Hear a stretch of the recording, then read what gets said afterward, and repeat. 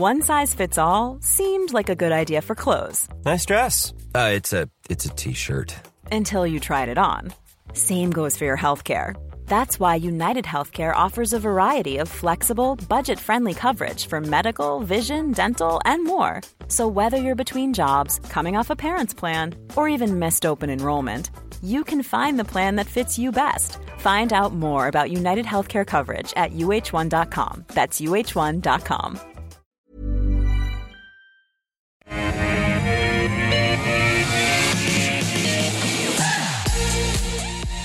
Hello everyone, welcome back to What's Biz Live from our Barangaroo studios. We kick off the afternoon as usual with the call, 10 stocks picked by you. I put them to two experts. We do it all in 1 hour on this Wednesday, the 20th of July. And great to have our two experts with us today. We've got a lot to get through. Rudy Philippek Van Dyke from FN Arena. Rudy, good to see you. Welcome aboard. In this case, it's mutual, David. Oh, I'm glad it is. What a lovely way to kick off. Henry Jennings from Marcus today. Henry, how are you? Welcome, sir. Thank you. Welcome. Great to be here, Koshy, I've got to say. Yeah. Good to be here, Rudy. It's we got a lot happening at the moment. First five stocks in the first half hour. We're going to cover Praemium, Reese, Global International, Stanmore Coal and Cochlear. Stock of the day, a bit cheeky. I thought we'd do a bit of around the grounds. There's a lot happening in corporate news today. Megaport saw its revenue jump up by more than 10% quarter on quarter. Also delivered an earnings profit. Company saw strong uptake of core products given its customers continuing to increase the number of service providers they connect using Megaport's platform. Then we have Bubs Australia. 280% increase in fourth quarter revenue, largely driven by the US and also a pickup in China. Bubs, looking ahead, expects its infant formula will continue forming a significantly high proportion of revenue in the future. Then we have Beach Energy, quarterly production up 9%. Quarterly revenue up 10% to $504 million. So let's go around the grounds. First up with Megaport. Henry, what do you think of the Megaport result? Well, I've got to say, Koshy, Megaport's been on a mega downer recently. Yes. And it has been sold off big time. And I guess this is answering the critics to some extent. So, seeing this number today and the extent of the damage that's been done, as this is a tech stock, obviously, and it has been falling away. A big rally today, nearly 20%, I think, at the moment in terms of the market. So clearly the market likes this. There are a lot of shorts, I think, out there as well that got a little bit caught on the hop with this one. So it remains, in the data space, in the cloud computing space, certainly one of the ones to watch. So, I had this in the small cap portfolio. It didn't do me any good at all. And fell away, and I've ended up cutting it, but now regret cutting it. But I'd like to see some broker reaction, I guess, tomorrow. Maybe there'll be another chance to get on board this one. But certainly, to answer the critics, I guess, with this kind of report was pretty good, and the market has reacted accordingly. Plenty of shorts, should do well in the coming days, I would suspect. So hold it if you've got it. Yep. Yeah. Rudy? Definitely. Well, I agree with Henry. I mean, this is not just a technology stock, it's a loss-making technology stock, which has had a few bumps along the way, and that's why it got sold down so heavily. I mean, the market doesn't like non-profitable companies when the reversal kicks in. I think the big news here is not the 10%. The big news is they've actually stopped the bleeding. Yep. So they have responded to market requirements. However, I think when they have to stop the bleeding, and obviously they're now going to preserve cash flow and stuff, it will stint their growth. Right. A company like the position where they're in, they need to spend a lot of money and get their product out there. So I would still be relatively cautious here. But I agree with Henry. There's probably some short covering in there, because it was one of the obvious stocks to short. Yep. Bubs Australia, the infant formula. Yeah. China clamped down on it. Share price sank. Yes. Then US was short of infant formula. So Joe Hockey's Bondi Partners did the deal with them to export into and save American babies. Exactly. They're doing all the right thing, being a small company and responding to market. I mean, longer term, with these small companies, and Henry will probably have a better insight in that one, you have to pick them at the right time. I mean, the right time was probably a little bit behind us when they first moved into the US. I mean, at some point, the US will resolve their supply problems, and then Bubs is still one of those little Italy players in that market. So I'm not a big fan of Bubs at all, because it's so small, it's still in development, it's, I mean, you can question. And also the industry dynamics are actually quite tightening, and you see that with the likes of A2 Milk having a much tougher time. And China is a very big component in that one. Henry, Bubs, of course, the Northern Beaches of Sydney company, born and bred. It is a born and bred Northern Beaches company. That is true, Koshi. I actually went skiing once and spent the weekend with the husband of the founder of Bubs. There you go. They were 45 cents at the time. They're now 64 odd cents. Have to say, I like this one. It's a bit Elvis Presley for me. It's now or never. And this is the opportunity of a corporate lifetime for Bubs. If you can't make money out of the Operation Fly Joe Fly in terms of infant formula into the US, then you are doing something wrong. So now it just becomes about execution. This is the gift horse in the mouth. Abbott is in all sorts of trouble, and of course it damages reputations, and we saw this back in China back in the early 2000s with the melamine issue in terms of their infant formula, and it opened the gate, the floodgate, if you like, for the likes of Bellamy's, A2 Milk and all these, which unfortunately that gate has been slammed a little bit closed in recent times. But Bubs, this is their time in the sun. Don't stuff it up, guys. I added this one to the small cap portfolio. I'm a happy holder. I have been a bit of a Debbie Downer on this one for a long time, I have to say. And I have changed my mind. I think it's always good to be able to change your mind. And I have changed my mind on this one, mainly because this is the golden opportunity. And execution now is key, but all the numbers are heading in the right way. So if you can't make money out of this, you really stuff something up. All right, a buy from Bubs from you. And finally, Beach upgrade. Beach, I've never really been a massive fan of Beach. It's kind of fallen between the big E's and the little E's. But clearly the oil price and gas price is going in their way. I mean, Seven Group and Kerry Stokes are the big holders of Beach.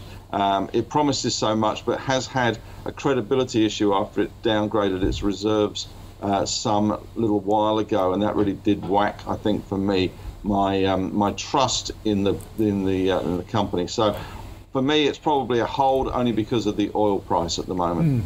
Rudy? Yeah, well, you have to be a believer in oil price here. A very simple observation. It's probably about a decade ago when Beach first landed on the radar of most investors, and it was trading at the time between $1 and $2. Guess where it is today? Between $1 and $2, exactly. So I would say trading purposes only, and you have to believe that there's no recession coming and that the oil price stays high. Okay. All right. So there in reaction today, Beach didn't move. Bubs up 7% to 58 cents, and Megaport up 20% today. And as Rudy and Henry saying, a lot of that increase would have been short covering as well. So we'll have to wait and see how it settles down over the next couple of days. All right, let's get into the stocks that you want the view of the expert panels that you've sent in. Roger, Rudy wants a view on Praemium, the big portfolio administration investment platform, wealth management or tool for the wealth management industry. Roger says currently trading around 61 cents, P of 36, consensus value of $1. Recent sale of their overseas business, special dividend, capital return, and their most recent update was pretty positive. What do you think of Praemium? Let me try to summarize here. I'm traditionally not a big fan.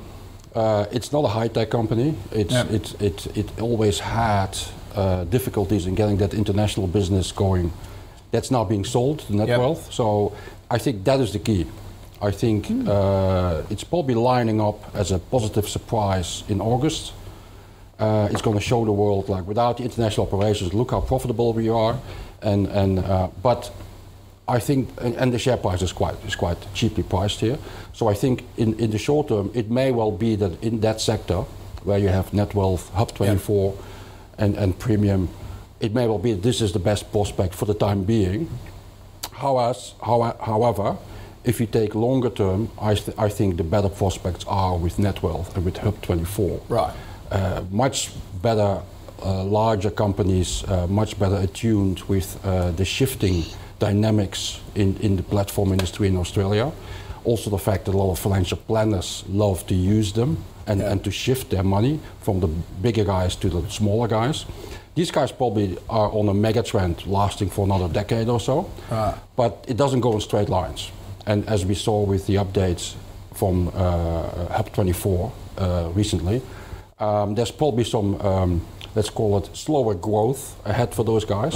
Yep. So at the moment, for that reason, it's probably possible that Premium offers the best prospect, but it's also a much slower player, much smaller, and higher risk. So longer term, I would not go for Premium. Henry?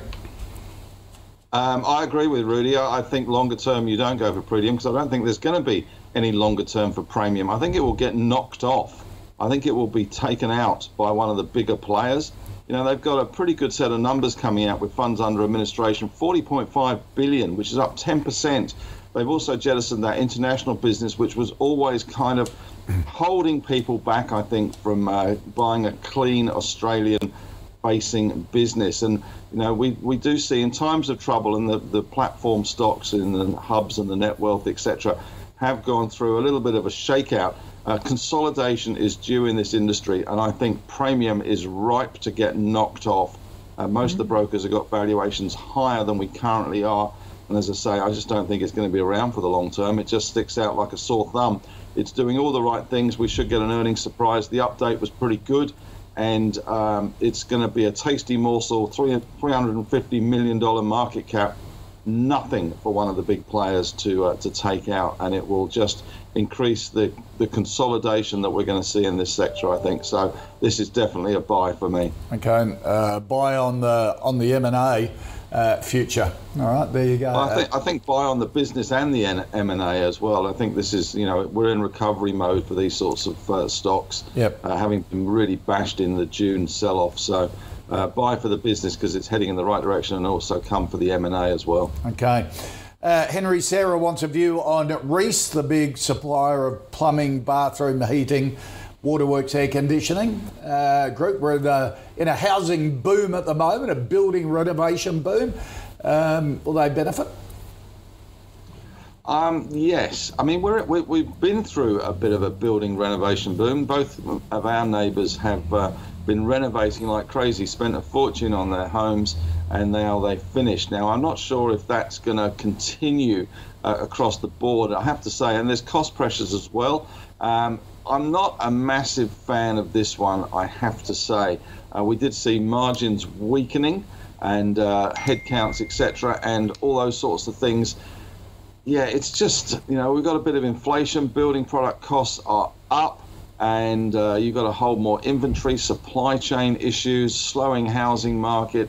Not for me at the moment. I think if you've got it, bearing in mind the performance of the thing, here we are well off its highs, then you probably want to hold it. But if you're looking at new things to buy, can't see too many reasons to buy this given the headwinds that we have in the housing market here as interest rate rises. So not for me, I'm afraid. Yeah, you look at that sort of, as you say, supposedly a building boom, $28 down to $14 just since the middle of December.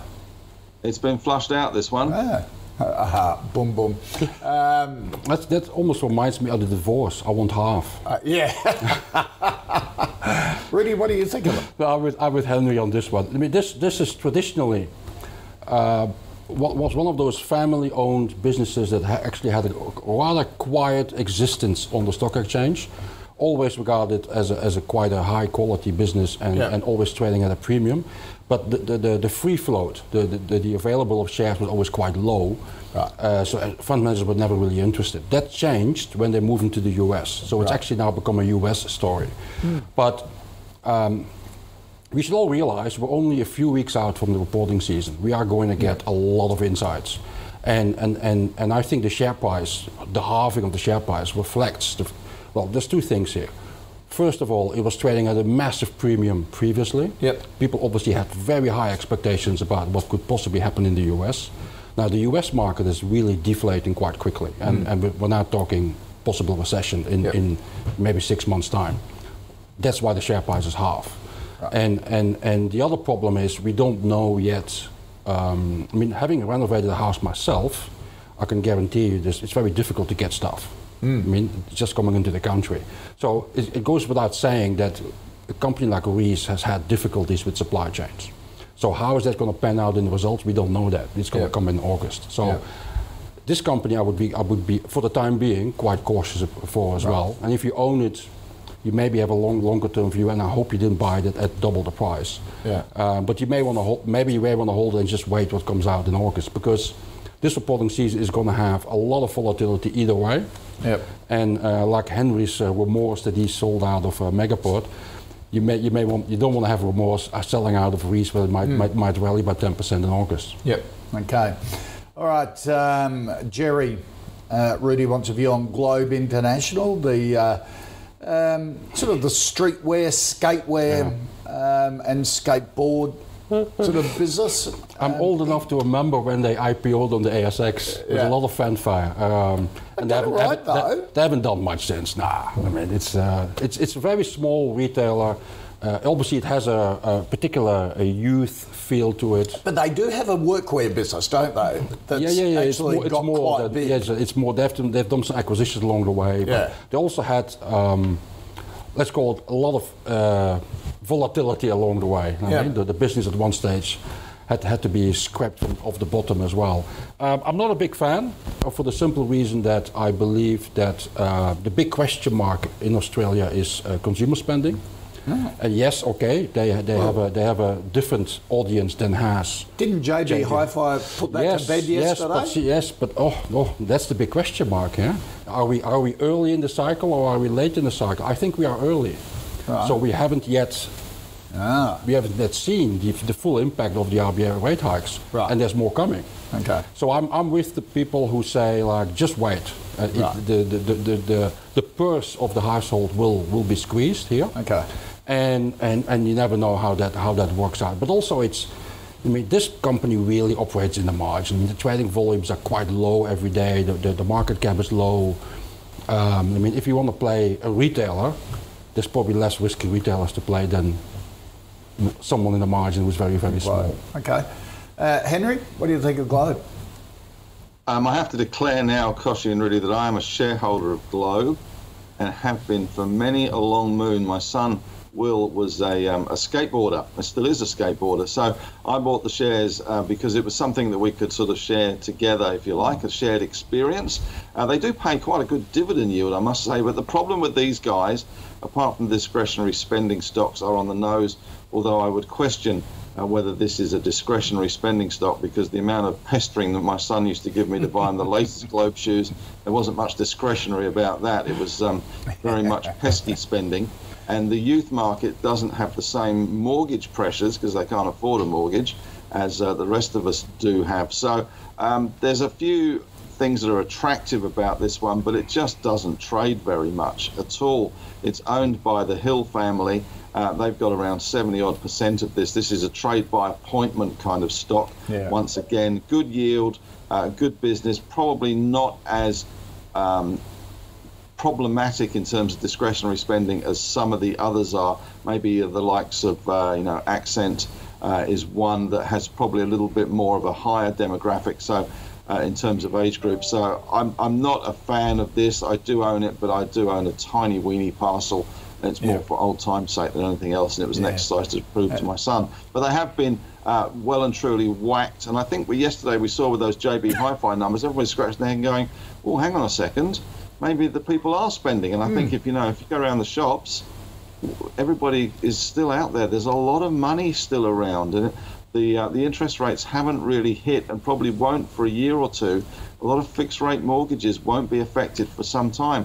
And by then, who knows, we might be in a recession, they might be cutting rates, so they might never fear those mortgage rates. So it's probably, at these levels, it's a hold, but it just doesn't trade enough to be a sensible investment. Yeah, the liquidity issue. You know, there's a saying about a lobster pot, like it's easy to get in, but try to get out. Yeah, in stocks like that, absolutely. Henry, Rob wants a view on Stanmore, saying it's bought some of BHP's coal mines, set to expand production into metallurgical coal substantially. Met coal always going to be needed for steel making, according to Rob, at least until hydrogen arrives. Forecast earnings for next year, $1.22. Current share price now below $2. Price has been hit by the Queensland royalty issue. Does it look cheap? Does it look cheap? Well, of course, this is met coal, not thermal coal. At the moment, thermal coal is all the go. You look at Whitehaven, absolutely knocking the lights out at the moment with that thermal coal price. And the demand, huge for those guys because of the power stations that run on thermal. Met coal, of course, is used in steel, which is a kind of a different dynamic at the moment. And we've seen the iron ore price come off. We've seen China remaining in lockdown. It did get whacked, as you rightly say, on the back of the Queensland royalty thing. These guys operate the Isaac Plains complex in the Bowen Basin. So that is a big Queensland operation there. And the company said they were extraordinarily disappointed, or very disappointed, with the tax increases that we saw from Palaszczuk in Queensland. So that is a Debbie Downer on this stock. It has bounced, I guess, because coal is coal. To some people, whether it's thermal or met coal. But if you're going to play the coal market, you just got to look at the behemoth that Whitehaven is becoming at the moment, the amount of cash that it's throwing off. I think at these prices, it's probably a hold, but I think there's better coal stocks to buy for that gearing to thermal. Okay, Rob, it's fallen 30% since Rob bought it. He was saying, should he sell? So you're saying hold. Should he average down? I think, Rob, you'd probably regret selling it here. Yeah. Average down? If they had another little spike down, yes, I think I would be. I'd probably go a little nibble, as we say, Koshi, around maybe $1.80, that sort of level. And it gets me thinking with Whitehaven's announcement during the week whether the New South Wales budget might be looking to do something similar to Queensland. Easy budget repair. Yeah, exactly. Rudy, what do you think of Stanmore? I never average down, by the way. People go bankrupt by averaging down. Your investment doesn't become a better investment. You know what I mean? You actually just throwing more money at it. But then again, it depends on what your strategy is, and I can tell. I mean, if you really are trading a certain stock, I can see why you do that, because otherwise you may not get into the positive again. Yeah. There's a few warning signals, I think. The fact that, like Henry pointed out, coal is absolutely flying as a global sector, and then you have some of those coal players that actually really stay behind. I mean, yesterday I picked up a story of Allegiance Coal, where people have lost a lot of money by playing a very midget play in that sector. Yep. I'm always very hesitant to go for the cheap-looking stocks that stay behind in a massive rally, because often you will find out over time there's a very good reason why. And you see it, for example, also in the gold sector with the gold miners that stay behind. They're most likely to issue a profit warning next, or have a mine flooding or something along those lines. The other thing is there's a lot of question marks about China in general, about China and steel. So I'd be more cautious than Henry is. But what I agree with Henry is usually when you play a sector like that, it's often better on a risk-reward basis to simply go for the big guy in the sector. And I couldn't help but noticing this morning Morgan Stanley issued a report summing up 7 reasons why you should still buy Whitehaven coal. So why would you go for any of the smaller ones? Just go with Whitehaven. I mean, these guys are literally swimming in cash. Yeah. For as long as it lasts. Yeah. But then again, with the right risk appetite, that's why you're in gold. Yeah. Gaurav Sodhi from Intelligent Investor is now so overweight coal in his personal portfolio because he's big into New Hope and Whitehaven. Nathan saying it's got to change. You're at the peak of the market. Oh, it will always at some stage. Gaurav saying though coal is a broken commodity because when prices rise, it attracts more investment. But with coal, there'll be no more investment because of the old ESG. ESG and governments not allowing it and things like that. It's possible, but even then I would argue at some point the dynamic will change. So you'd say Gaurav saying Whitehaven's still a buy, as well for your reasons. Morgan Stanley saying, Henry, do you reckon even at these levels is Whitehaven still a buy? It is pretty nosebleed. It is pretty nosebleedy up here, Koshi, I've got to say, but given the update that we saw the other day and the amount of cash that these guys are throwing off, unless there was some dramatic fall in the oil price or something was settled in the Ukraine, and we saw the Nord Stream pipeline come back on line as well, then I think this one's going to go higher. Interesting to look at New Hope and Soul Patts, of course, which has got a big holding in New Hope. And as Rudy says, it's sometimes not great to look at the cheap ones in the sector, and it's hard to replicate the success of Whitehaven. But a rising tide does lift all boats, and people will be looking at those coal stocks that have been left behind, irrelevant really of whether that's met coal or thermal coal. I think as the broken investment case for thermal is also the same for met coal as well. Yeah, all right. And Paris wants a view, Rudy, on Cochlear, the big medical technology group, the bionic ear. Fantastic business. Yep. The only disadvantage at this point in time, it has rallied quite hard from over the past 5 or 6 weeks. And so have CSLs, the ResMeds, and some of the other ones. So if you own it, full disclosure, I am more a fan at this point in time of ResMed and CSL. Right. There are some question marks longer term about the exact total addressable market to take it very specific for Cochlear, but nevertheless this remains a high quality business on the stock exchange. Right. It always trades at a premium. At this point in time, I would hold it at best. Yeah. But those are the type of stocks that you want to buy when they, for example, disappoint in the reporting season or something, and they get sold off. Yeah. Then you just add more shares, essentially. Okay. I mean, one of the Australian success stories of the past 2 decades. How good Cochlear, ResMed, CSL, we really punch above our weight in this medical area, which is just wonderful. And when people always talk about we don't have the depth in technology what the US has, I always say, it depends on how you define technology. This is world-class technology. Yeah.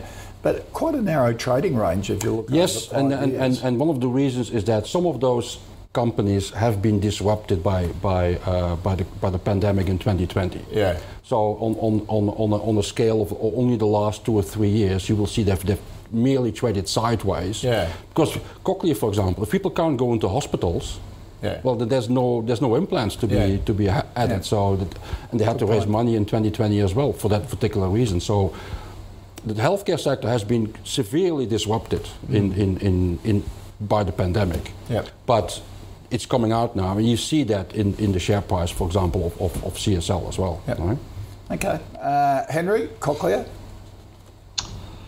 Yeah, Cochlear, not really one that I follow, I must admit, but for the reason I struggle. I know that this is fantastic technology, and to watch those videos of kids and people suddenly being able to hear is just amazing, and I think there's a lot of goodwill in this stock. But really and truly, there is competition coming. They have a big Chinese business, which I'm not sure is firing on all cylinders at the moment. It is an expensive procedure and does rely on insurance companies a lot of the time to actually stump up the money. It's not cheap to have a cochlear implant by any stretch of the imagination. So it's not just a simple procedure. So I think this sideways is the way to go with this one. I probably prefer CSL. I'm not a big fan of ResMed, I have to say. Not been a fan for a while. And Cochlear for me is just a sideways. Technology is great.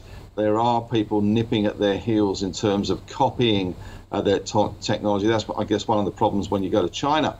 And we've seen this time and time again. You go and do a JV in China, or you set up manufacturing in China.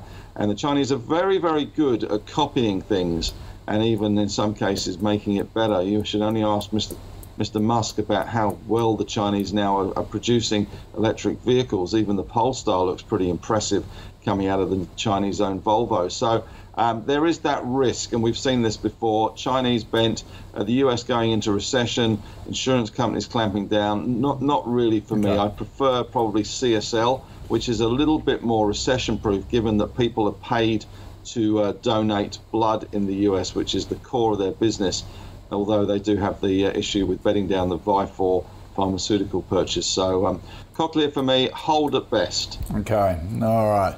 Let's recap the first 5 stocks. At our stocks of the day, we had 3 Megaport, Bubs and Beach.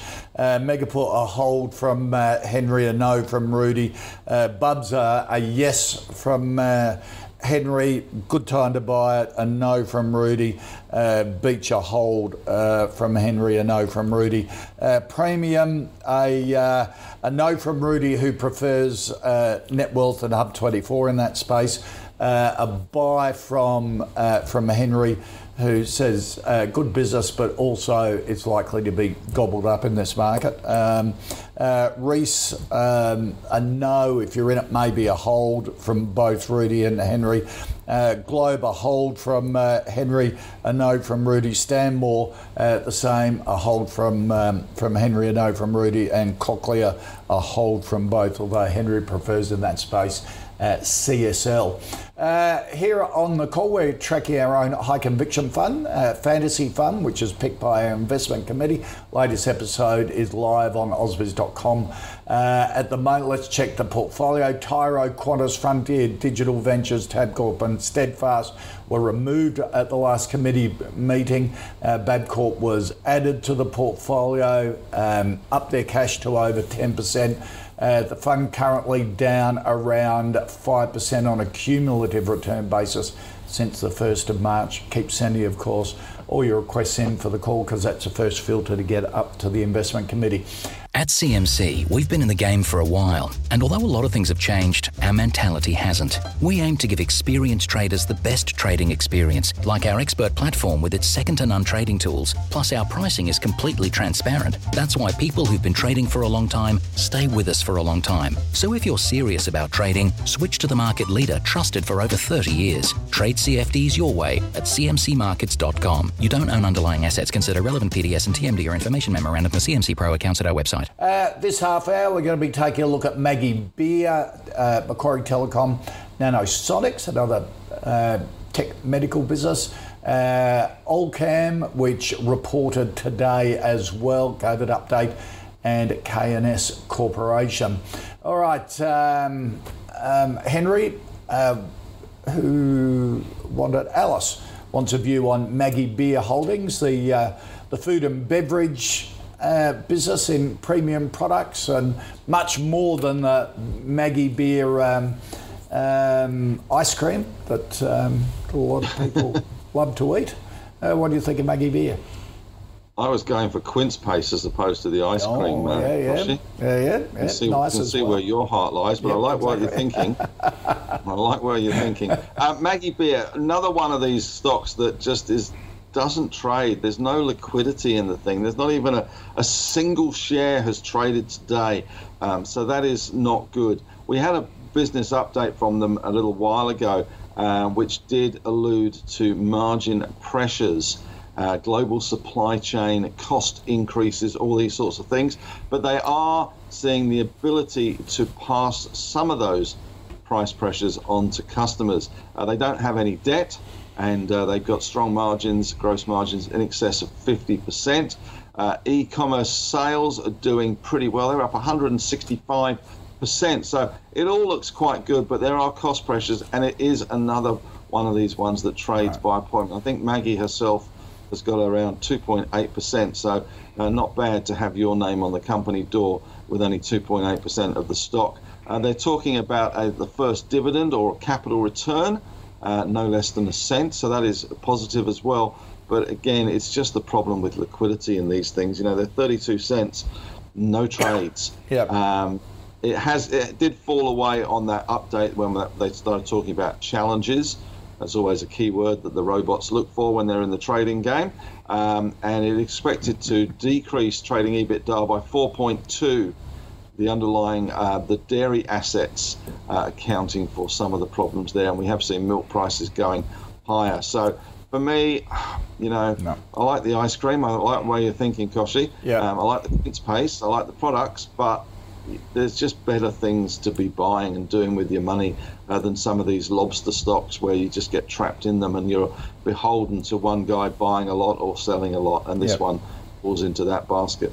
All right. Rudy, Maggie Beer, is it anything more than its burnt fig ice cream? This reminds me about a joke that we always used to tell in the sector, where a guy calls his stockbroker and says, buy 100 shares.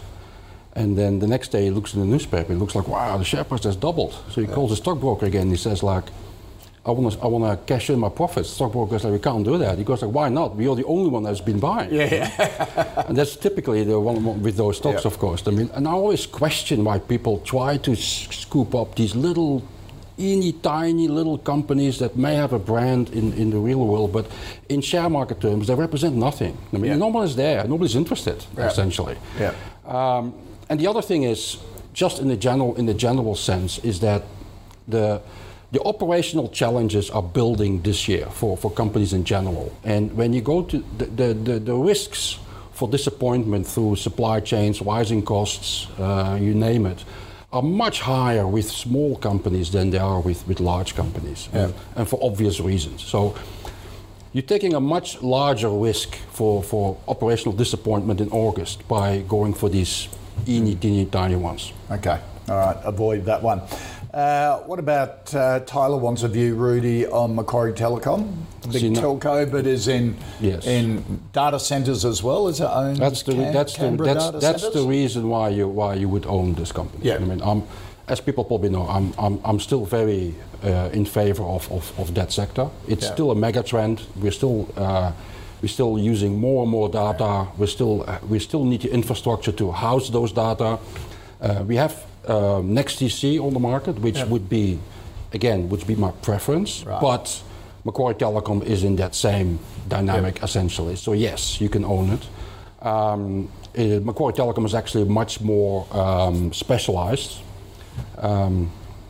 Many moons ago, I was able to visit one of their very specialized data centers. And it all has facial recognition, all of that, like the James Bond movies. I mean, and that's obviously what the niche they've carved out. That's why they get the government contracts, the military contracts. The niche is government and military in Canberra. Exactly. So that's the reason why you own. And yes, you can own it. It probably, it probably has a many years of further growth ahead of itself. Right. The only caveat I would put in is that, again, we are only a few weeks away from the reporting season. We don't know yet what could have happened in terms of margin pressure. Okay, but Megaport, was that an indication that the sector will do okay? No, because Megaport is the company that connects businesses to data centers, and Macquarie Telecom actually runs the data center. Right, houses. There's actually, I mean, they're connected. I can imagine they both have a commercial relationship, but they're not really comparable, no. Right. And they're also in a complete different situation. Macquarie Telecom is profitable. They're in a complete different corporate phase where they just build out the business. Megaport is at this point in time is still building out its network essentially. So would you be buying Macquarie Telecom? I think yes, you can, but I wouldn't go full in here because we are ahead of the reporting season. Right. So if you own it, by all means keep it. If you want to buy it here, I would say start nibbling. Don't go full in, Because the problem is, if they come out with a good result, you may not get a chance to get back in at a reasonable price. So, but you also don't want to go full in because you don't really know what the reporting season is going to bring us. Henry, Macquarie Telecom. I love this stock. I think it's one of the class acts in the sector, I have to say. But the problem is that it is really, really hard to get set in it. It's very, very thin. If an institution wants to buy this one, they can push this up by $1, $2, $3. And we've seen this with this stock price. You've only got to look at the chart, and they have these periods where they have big, big jumps. We did see them update the market recently. 8 years of consecutive EBITDA growth. It shows you the quality of their business. 85 to 88 million now they're guiding towards, and that's now they're saying it's going to be towards the top end of that kind of 88 million. So, yeah, for me, this one is definitely a buy. But again, liquidity is the issue. If a big institution decided that they were a little worried about the business and wanted to sell 100,000 shares, well, it'd probably take them about 2 weeks to do that, and they would disturb the share price. So bear that in mind. But it's one, if you do see weakness in the share price at any stage, and we did see this obviously in the June period and earlier as well, then this is definitely one you should have on your list. But you will need to be patient to buy it. But certainly so is NextDC a better option for liquidity? No, I don't really like NextDC. I know that everybody loves it as a data center. The problem I have with data centers is one, they cost a fortune to build. Secondly, they also cost a fortune to run because of the electricity costs and keeping them cool. And the other problem is that for me, data just becomes another commodity. It's a bit like mobile phone plans. You know, there's no distinguishing between one data center and the next data center. Now, with Macquarie Telecom, as Rudy points out, these are the high-tech James Bond kind of guys. Yeah. Just putting your data in a center. You know, you've got a lot of competition now with Amazon. You've got Telstra as well. Something we tend to forget is that Telstra run big data centers as well. And it just becomes a commodity, and then you're fighting on price. And then you're fighting on electricity costs to cool the servers down. So for me, I still think I would pass on NextDC. I know everyone loves it, but and they always go, data centers, it's great, it's an expanding business. Yeah, it is, but everyone's doing it, and it costs a fortune to build them. And Macquarie Telecom, they do it well. They're kind of the premium end of the data center business.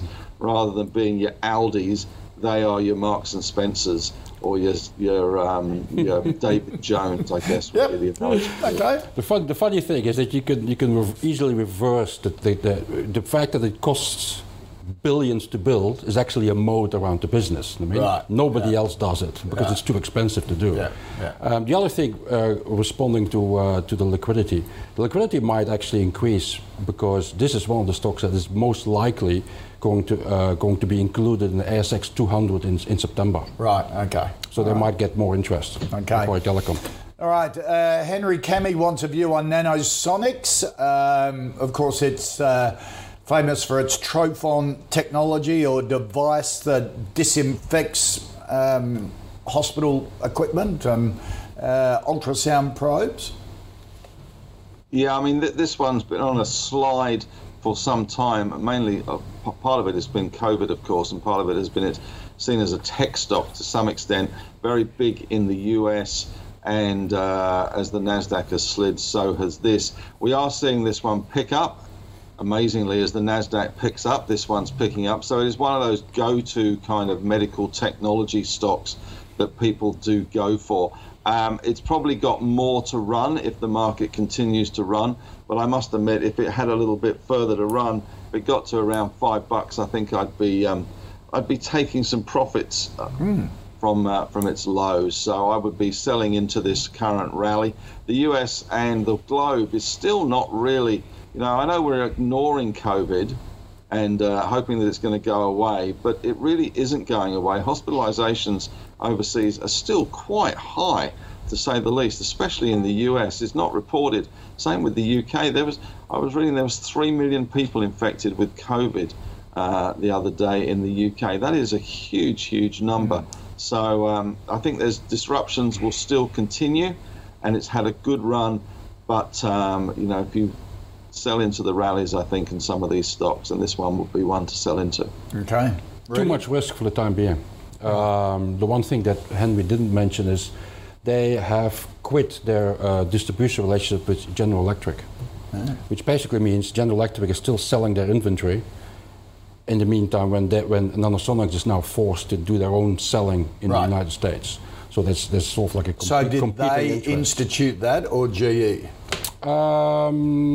Good question. I don't remember, but it actually doesn't matter because it's in place now. So they're actually competing now with their ex-distributor, which is selling this inventory until they run out, and then in the meantime they have to basically do it themselves now. So that poses quite a large question mark over how that. So for the time being, I like the business. I've definitely liked it in the past. It's one of those technological success stories we have in Australia, but their second product, the development took way too long. They constantly had to delay it. I think Henry was right, there's still disruption going on, but the big question mark is how are they going to do it on their own without, at one stage, the support from General Electric. And that may take another 2 years or so to pan out, where we get a clear insight in their costs, their margins, their success. They would say they'd get a better margin. Yes, but it might require some time. Sure. Yes, because General Electric, of course, is an institution, and Nanosonics is not. So far. All right. Nicholas wants a view, Rudy, on Alcam, the old Orocobra. Yes. Lithium carbonate and boron company, predominantly out of Argentina, has got a deal with Toyota. Yeah, that's more of a Henry Jennings stock, I think. All right. It did an update today, this morning as well. And it all looks good, and I know this is... this is a sector that attracts a lot of people. I mean, for me, it doesn't suit my risk appetite. It's too volatile, and it's also too uncertain because while the longer trend is we're all going to use more electric batteries, more electric vehicles, stuff like that. It doesn't tell you anything about what's going to happen in 8 months' time or in 6 months' time. And this sector, if you look at the share price, it can be extremely volatile, and changes can virtually all occur within a week's time or something along those lines. Yeah. If you play this sector, this is probably the best one to play it through. It's the largest player now, and the one that has some kind of like a track record by now, and you see it on today's results that they're not doing badly. The problem is what they don't control. What they don't control is if China, for some reason, doesn't stimulate as much as the market is expecting, then those stocks can fall off a cliff quite easily, and then again rally, and then fall off a cliff again. So for me, that's too uncertain as well, because I do not know what the exact demand next year for electric vehicles in China will be. Okay, Henry, what do you think? What do you think of their update this morning? Got to say, Koshi, I am a lithium fan, and I think, with oil at $105 a barrel, we are barreling along to an EV future at a rapid pace. And as the chairperson of Tesla said yesterday, and I think it was a Clean Energy Summit with Robin Denholm,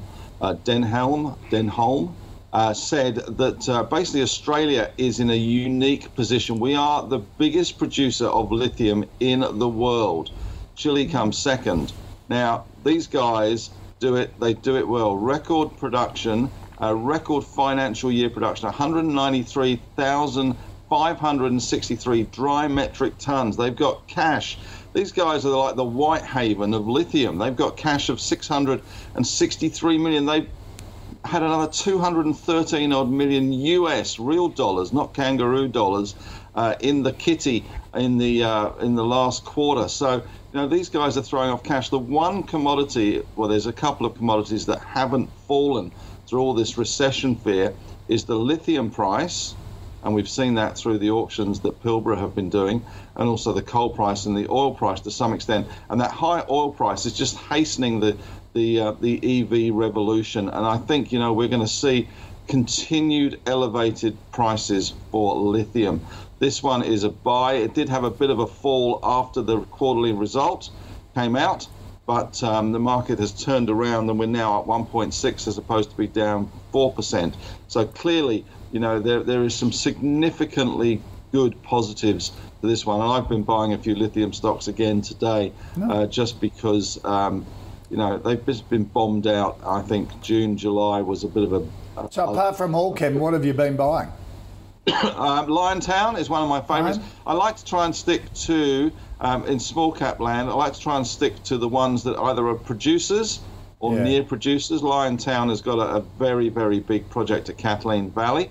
The other one that I like is Pilbara, which is a producer. And when you look at the top 7 companies around the world that produce lithium, Allchem, Pilbara, and IGO are our Australian representatives, IGO through their joint venture at Greenbushes, of course. Yeah. So I think that the narrative around this remains strong. The prices of lithium stocks have fallen because everyone was worried that the lithium price would collapse, as has the copper, nickel, and everything other price. But that hasn't happened. Not to say that it won't, but at the moment it hasn't, because the reality is there's just not enough supply, especially in the short term, to cope with the demand as people are racing around trying to secure that supply. Because otherwise, if you build the cars and you've got no batteries, you've got no sales. Yep. And of course, we covered MinRes on the call yesterday. If you want exposure to lithium as part of a bigger resources portfolio, is an option as well. Did anyone mention Bishop, Mrs. Bishop? Oh, Julie? yeah. No, Julie. Yeah, go online. This is Julie Bishop has done a staff recruitment or a staff induction video for Mineral Resources in their new building. It's online. Really? It's on YouTube. Yes, Henry. Have a look at it, Henry. It would really appeal to your sense of humour. It appealed to my sense of humour. But when you get Julie Bishop doing a 7-minute staff induction video that includes Hugh Jackman in it, it is... Wow. I actually thought this would turn me off investing in Mineral Resources because it's so over the top and so weird. I thought, okay, this is strange. For a split second, I thought he was going to say, this turns me on. But he said off. He said off. Off the stock. Off the stocks. I'm thinking, this must have cost a fortune. It's like a Hollywood production. Anyhow, have a look at it. Our final stock, Henry Lara wants a view on K&S Corporation, the transport and logistics and warehousing tech group. Yeah, I was just going to say, actually, Koshi, beware Polly's pushing companies. They've got a terrible track record of being on boards. Yep. The only good one was John Barilaro getting himself a good job in New York, and even that hasn't fared too well. Right. K&S earnings, it's another one of these stocks that just... Why do people keep writing about stocks that never trade? This is 56% owned by Scott Group and 13% owned by Fox Group. So you've got 70-odd% tied up with 2 big transport companies. This one trades more by appointment than any of the other ones that we have looked at today. In the last few weeks, the highest volume on the day was 16,000 shares. Now, that's fine if you want to buy a couple of thousand shares worth, but at the end of the day, this really isn't worth following. There are so many liquid shares that are good, that are bombed out, that are cheap, or expensive or whatever, that you can go play in. But this one, I'm sure it's a great company. But at the end of the day, there's just no liquidity. These are just listed for vanity purposes, really, so that you can say, we're an ASX listed company. And it gives staff members a bit of a chance to have a valuation rather than having it private. But, when it's 70% owned by 2 companies, 2 big transport companies, and it's, pretty much New Zealand, Australia, not for me. I just can't see it. I remember when this company was an ASX 200 member, and that probably explains my grey hair. When I saw it on the list, I thought they still exist, because they're completely gone off the radar because for the reasons that Henry just mentioned. I always wonder what people are thinking when they think, like Henry says, there are 2,000 stocks listed on the ASX, and at least 700, 800, 900 of them are very liquid, and you have research, you have brokers. And you can only have 20 in your portfolio. Something like that, exactly. Yeah. And what are they doing, or what are they thinking when they go to really in the darkest corner of the market, and then finding a stock where you go like, and now what? Yeah, as Henry said, could be a great business, great technology, but not as a listed company. Gents, thank you so much for joining us. Henry Jennings from Marcus today. Always great to have you aboard. And Rudy Philip Van Dyke from FN Arena. Thank you, chaps. Thanks, guys. Let's recap the final 5 stocks. Maggie Beer, a no. Macquarie Telecom, a hold from both Rudy and Henry. Rudy saying have a bit of a nibble at it, prefers NextDC in that space. Nanosonics, a no from Rudy. Henry saying it's on a bit of a tear at the moment. If it gets to around $5, Henry would be selling into this uplift. Allchem, a yes, a strong buy recommendation from Henry, a no from Rudy because it's just not in his wheelhouse because they're very volatile companies and you don't know what's happening into the future with the lithium. And K&S Corporation, a no from both because it's just too small and illiquid. That's our show for today. If you've got any stocks you want us to cover and for me to put to our expert panel, put them in an email to call@ausbiz.com.au or tweet us using the @BizTV handle. And a reminder, all the stocks in the calls portfolio, head to ausbiz.co/portfolio. So much more happening on Ausbiz today. There is a huge amount of news coming out and you will hear it first here on Ausbiz and see it analysed as well, so don't go away.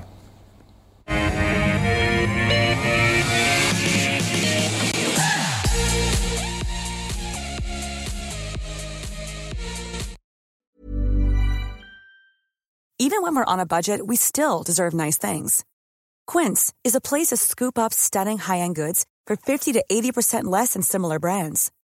They have buttery soft cashmere sweaters starting at $50, luxurious Italian leather bags, and so much more. Plus, Quince only works with factories that use safe, ethical, and responsible manufacturing. Get the high-end goods you'll love without the high price tag with Quince. Go to quince.com/style for free shipping and 365-day returns.